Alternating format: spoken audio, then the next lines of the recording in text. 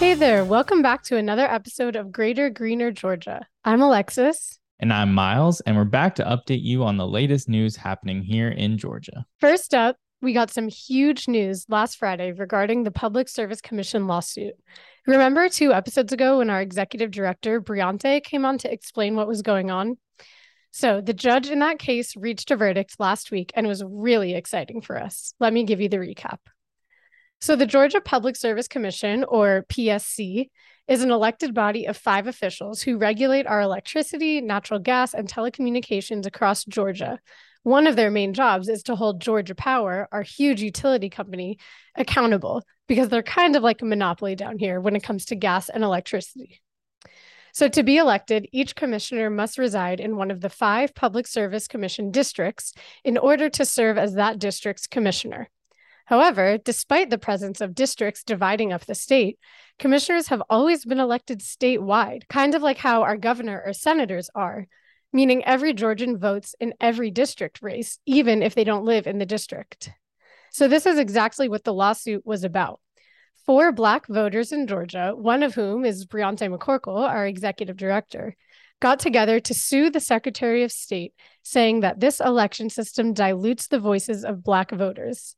And they had lots of evidence to back it up, including the most surprising fact that I learned, which is that in the Public Service Commission's 143-year history, only 2 Black men have ever served on the Public Service Commission in Georgia. That's especially crazy when you think about how Georgia's population is basically 1/3 Black. So, the good news you've been waiting for, the judge in this case ruled last Friday that the elections for the Georgia PSC do, in fact, discriminate against Black voters. And this ruling actually has consequences that are going to be taking place really soon. So, there are 2 PSC seats that were supposed to be up for election this November, Districts 2 and 3. However, the ruling of this lawsuit blocks those elections for those PSC districts that were going to be held this November. What's going to happen next is that the Georgia General Assembly must redesign the election system and can no longer use the at-large statewide method. The next election is currently postponed and will be scheduled after the state's remedy is approved by the court. There's a few different options that could happen next. The state could keep the PSC districts as they are and just have people vote in their own districts, like we already do for Congress and the state legislature. Or they can move all 5 seats to be statewide representative seats and keep the statewide election model. Or they could change the commission to be a body that is only appointed by the governor. And really, only time will tell on how this election will look in the future. But what's important to know is that we are really excited about this ruling, and it's definitely a big win for Black voters in Georgia and really all Georgians to have commissioners that are going to really represent them more closely. However, the drama didn't end there. This week, a few days ago, Brad Raffensperger, Secretary of State, appealed the ruling, asking for the election to still continue in November. However, he didn't ask for a stay, which means that the elections are going to remain postponed for now.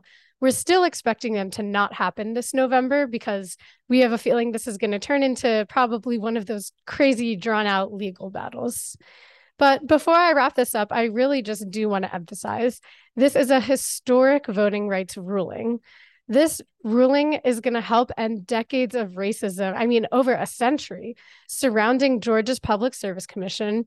And it's finally going to give Black voters specifically the opportunity to elect commissioners in their own districts where they live who will prioritize clean energy, equitable power bills, and environmental justice. As a huge voting rights nerd myself, I was just absolutely losing my mind over this ruling last week. To see the Voting Rights Act of 1965 still having such a huge, important impact on our country today was just really, really cool. And it made me feel so honored to be working for Georgia conservation voters under Briante McCorkle, who's not afraid to use her voice and stand up for what's right in Georgia. And so I do just want to give a huge shout out to not only Briante, but also Richard Rose, Wanda Mosley, and James Woodall for being the brave plaintiffs in this case and standing up for Georgians for what's right in this election. Wow, yeah, we are so excited that this case has had potentially an incredibly positive impact on future PSC races. For my portion this week, I'm going to be talking about the signing of the Inflation Reduction Act. This is a huge win for environmentalists and organizations who have been fighting for years to get this bill passed. There are so many aspects of this bill, but for the sake of time, I'll focus on the portions that, we are most excited about. We're thrilled that the Senate is passing this historic cost-saving legislation that makes overdue investments in clean energy, improves energy security, and will build a more affordable, healthy, just, and equitable future. The legislation will ramp up clean energy production in the US and lower the cost of prescription drugs, saving families money and helping to tackle inflation. And it's all paid for by the wealthy corporations, which is awesome. This bill also includes capital investments to advance environmental justice and address decades of disproportionate impacts of pollution and climate change on communities of color and low-income communities. Continuing and focusing specifically on energy and climate, the bill also includes 10-year extension of tax incentives for clean renewable energy, energy storage, and interconnection with strong labor and domestic content requirements. Additional incentives for new renewable energy and energy storage projects using domestically produced components or in low-income communities. A greenhouse gas reduction fund that will catalyze private investment in clean energy and energy efficiency products, among others, particularly in communities of color, low wealth communities, and communities whose workforce will need support transitioning from fossil fuel industry to renewable energy jobs. Methane emissions reduction program to incentivize swift action in the oil and gas industry and charge for future leaks and waste. Grant and loan programs to reduce power plant emissions and encourage transition to clean renewable energy, funding for programs to protect and restore forests, and so much more. Those are just a few of the small notes that are coming with this bill.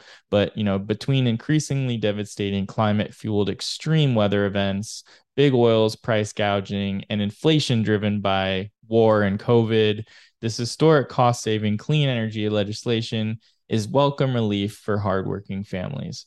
There's so much more again to this bill, but we just want to take the time to stop and celebrate this historic win with one of the largest climate deals in history.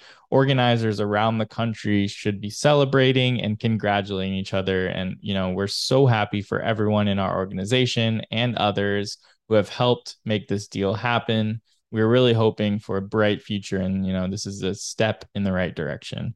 So that was just, a quick, brief summary of the Inflation Act. And it's just so big and historic. It could, have its own episode, but, maybe we will do that in the next time. But, just a little quick, brief intro for y'all. And there's just so much more with this historic bill. And it's just such a huge positive impact.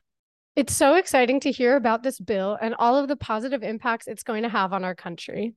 While we have you here, I also just want to remind you that GCV has an awesome campaign called GC Victory that's working to elect even more pro-environmental justice candidates up and down the ballot in November. If you want to join the Victory Squad, you can head over to bit.ly/GC Victory. So that's bit.ly/GC Victory. And you can sign up to join Ali and Mia on the Victory Squad and help elect some amazing candidates in Georgia. You can also head over to our website, gcvoters.org, to subscribe to our newsletter and hear about the other amazing work that we're still continuing to do around the state. And yeah, in other exciting news, we do have our film Abandoned about Adele that we shot last year, almost a year ago now, will be featured in the Morehouse Film Festival. It's the Morehouse Human Rights Film Festival.